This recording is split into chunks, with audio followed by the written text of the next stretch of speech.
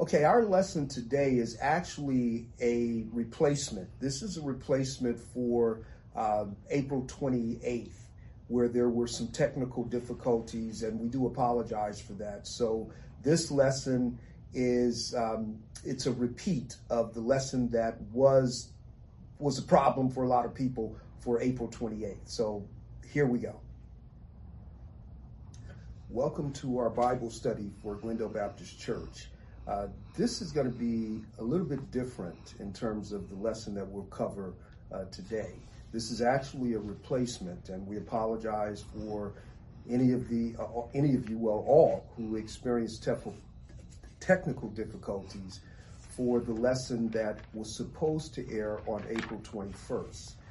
There were some difficulties in the recording of it, so it's not available. So therefore, what we're going to cover today is the lesson that we covered on April 21st, which is Revelation chapter 20, verses 4 through 6. So let me read those verses, and then we will begin to unpack it.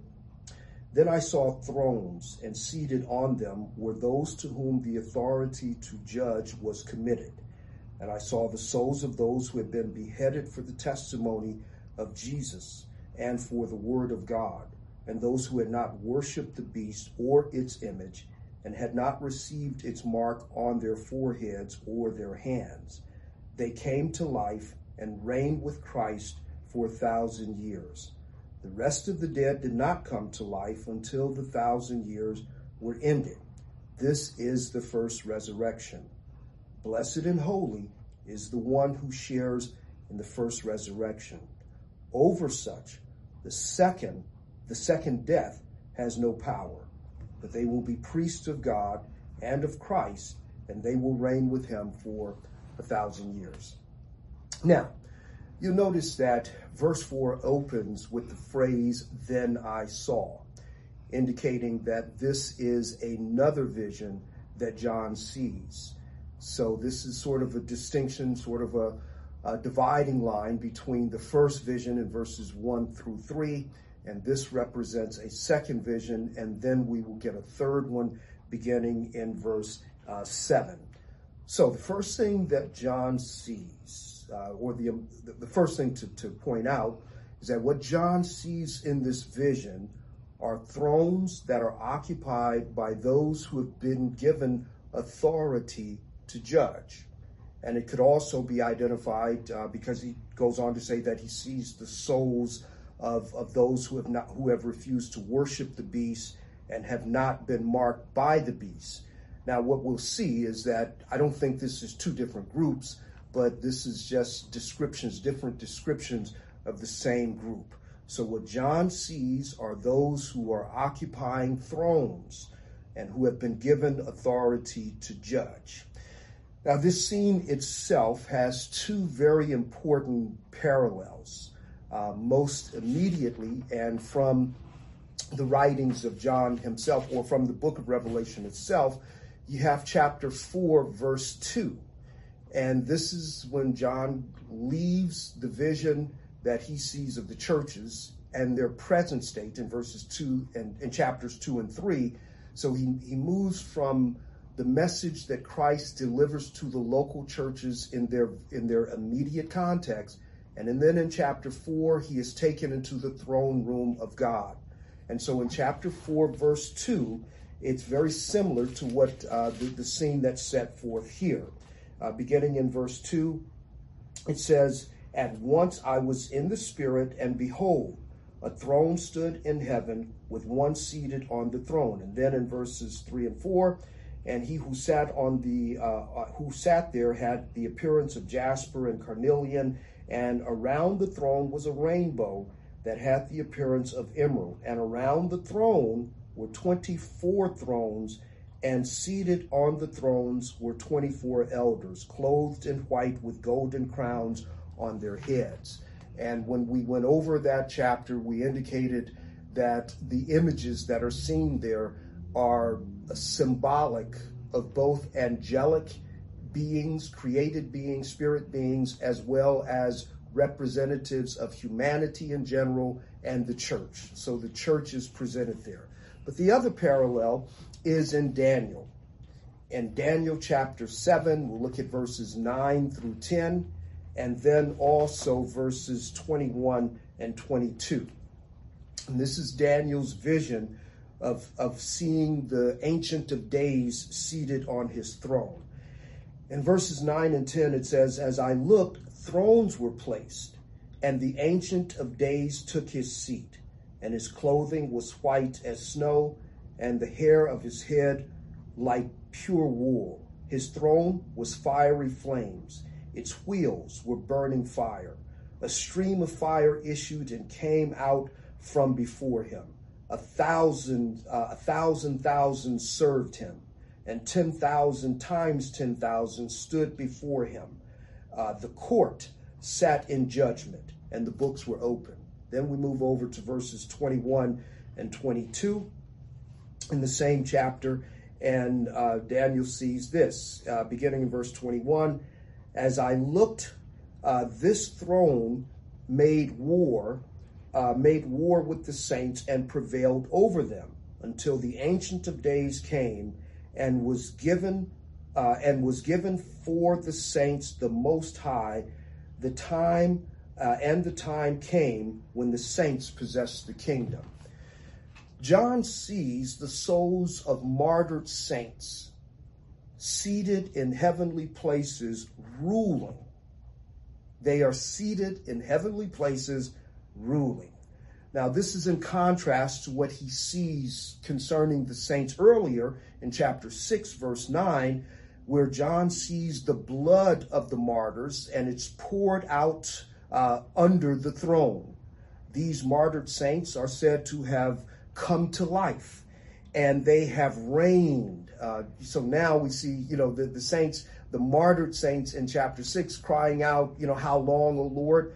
But now what John sees is the martyred saints come to life, reigning with Christ for 1,000 years. And this is called the first resurrection.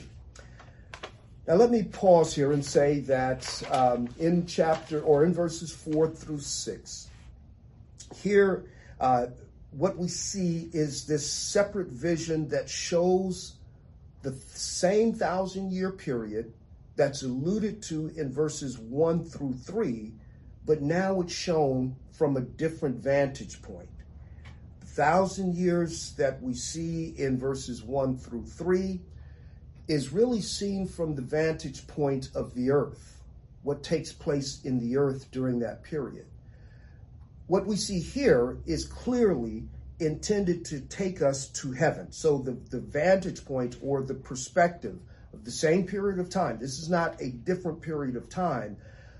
This is the same period of time, the same 1,000 years. But instead of showing the activity from the vantage point of the earth, John sees it from the vantage point of heaven. Now, we'll come back to that in a moment, but here's the question that's raised. You have the phrase that those who are seated reigning with Christ during this 1,000-year period constitute the first resurrection. And since this phrase is often connected, or since it is connected to the 1,000 years, it's important as to how we interpret it. What is meant by the first resurrection? Now, some interpret the first resurrection as regeneration. And there is good reason for doing so, just in a general way. And that's largely because we know that regeneration, being born again, is really a part of the consummation. So we are constituted as a new creation. And so if we want to say, especially when we look at things that we read in the scriptures, John expression, for instance, in 1 John chapter 3, verse 14, where he speaks of those who are regenerate, and here's the way he describes them. He says that we know that we have passed out of death into life. And so it's not uncommon in the New Testament to speak of our regeneration in terms of resurrection. Other New Testament passages like Romans chapter 6, verse 4. In fact, let me turn to that real quick. Romans 6, verse 4. And Paul says this, we were buried therefore with him by baptism into death, in order that just as Christ was raised from the dead by the glory of the Father, we too might walk in newness of life. Also in Colossians chapter 3, one that we allude to quite often because I think it's such a succinct description of our sanctification and our ongoing sanctification and the mindset that we are to possess. But in Colossians chapter 3, verses 1 through 4, Paul says, if then you have been raised with Christ, then seek the things that are above where Christ is seated at the right hand of God. Set your minds on things that are above and not on the things that are on the earth. For you have died, and your life is hidden with Christ in God, whom Christ, who is your life, appears, or when Christ, who is your life, appears, then you also will appear with him in glory. So again, when you look at those passages, they seem to speak of our regeneration and our union with Christ in resurrection terms. And so for some to interpret John's meaning here, when he speaks of this resurrection, the first resurrection, to see it in terms of regeneration, it seems to make sense because it does coincide, or it certainly corresponds to other portions of the New Testament. But in this context, it's more specific. The first resurrection here actually has a much more specific point of reference. Those whose faithful testimony of the gospel and those who have refused to worship the beast or receive his mark, therefore, and have suffered the consequences thereof. Therefore, in this context, the first resurrection as spoken of here is those who die in the Lord during the 1,000-year period.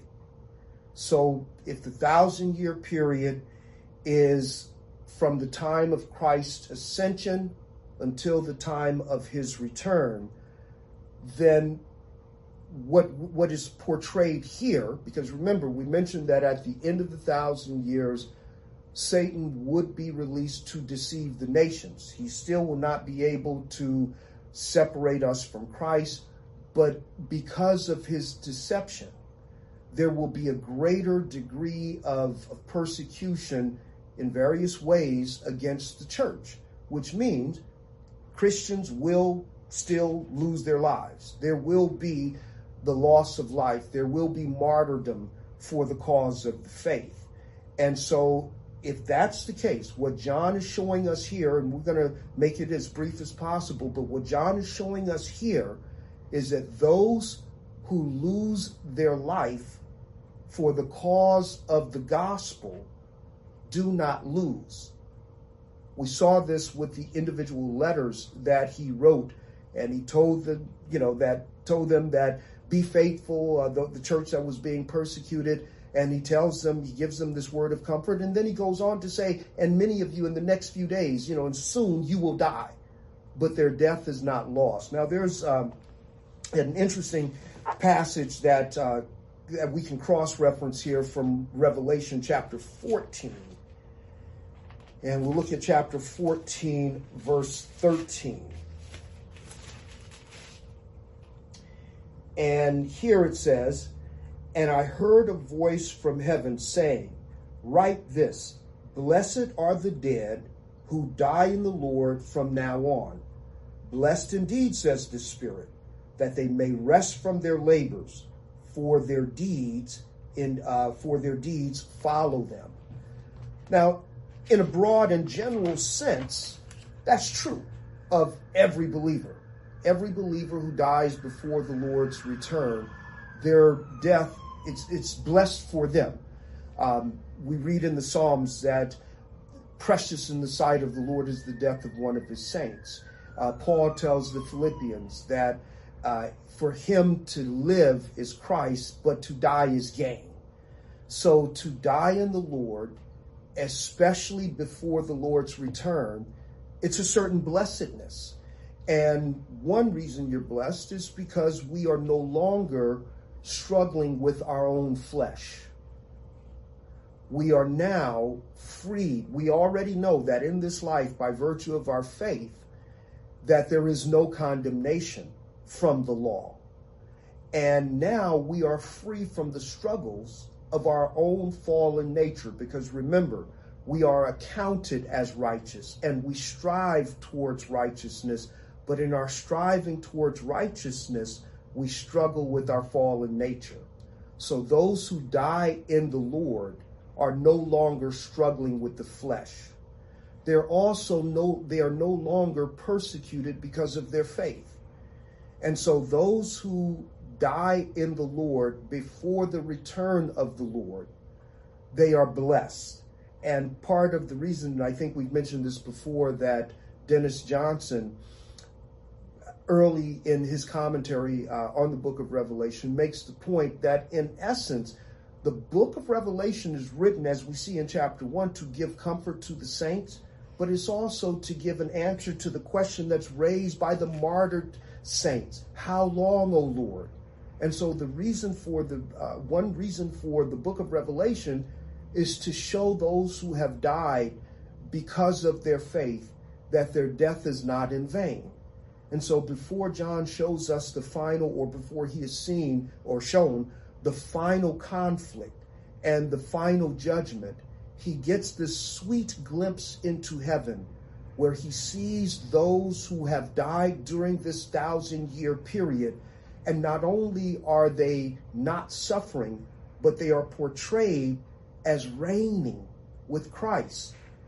And even though by virtue of our faith, Ephesians and other places in the New Testament says that we are presently seated in heavenly places with Christ Jesus, those who die during this period of this 1,000-year period, they experience that sharing in the present reign of Christ from a different vantage point.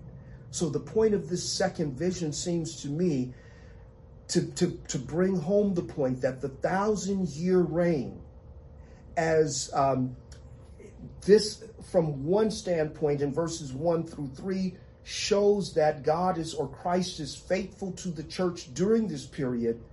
But in the second vision in verses 4 through 6, it's intended to show that the 1,000-year reign of Christ is given as an assurance and a source of encouragement for the people of God, to remind them that the saints, even after Satan has attacked them, even as he has taken their lives, and you notice the emphasis that some have been beheaded, and it's specifically because of their faith.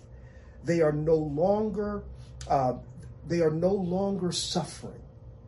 And even after Satan is no longer restrained, his deception of the nations may indeed lead to greater persecution against the church. This vision is to show that those who have already died during the first or during this 1,000-year reign, and when Satan is released, there will be greater persecution. So this is a way of showing them, here's what's happened to those who have died for the cause of the gospel while Satan was restrained. And it is no different for you.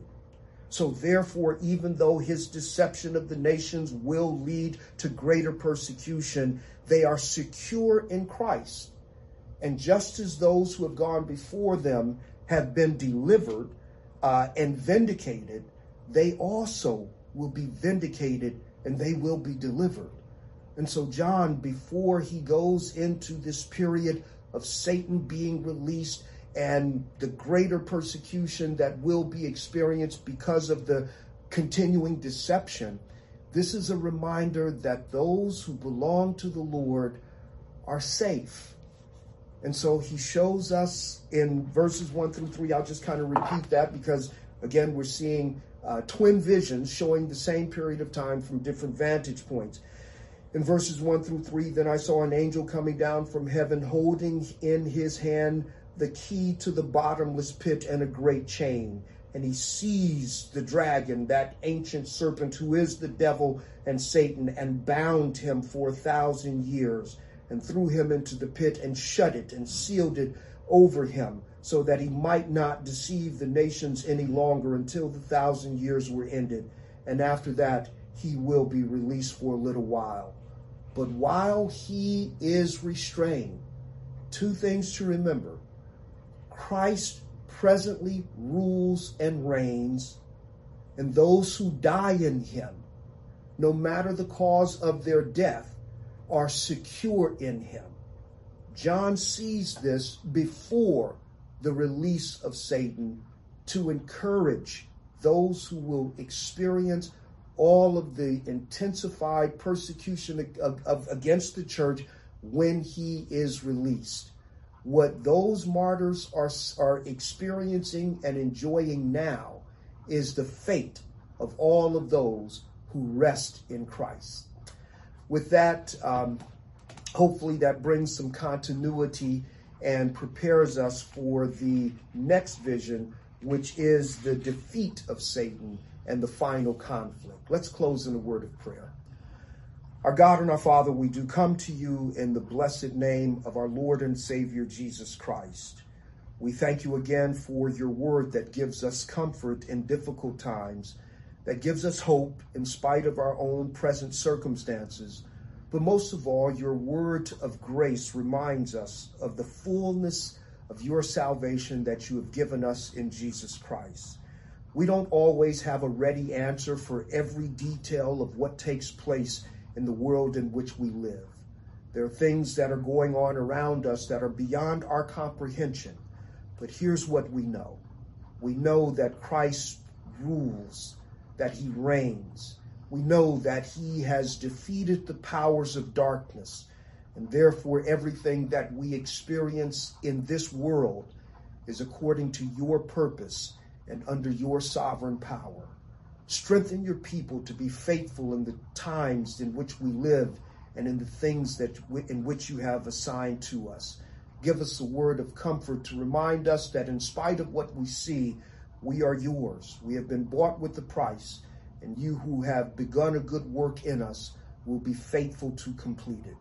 We do thank you again for those things that you have set forth in your written word for our edification and for our comfort and for our strength.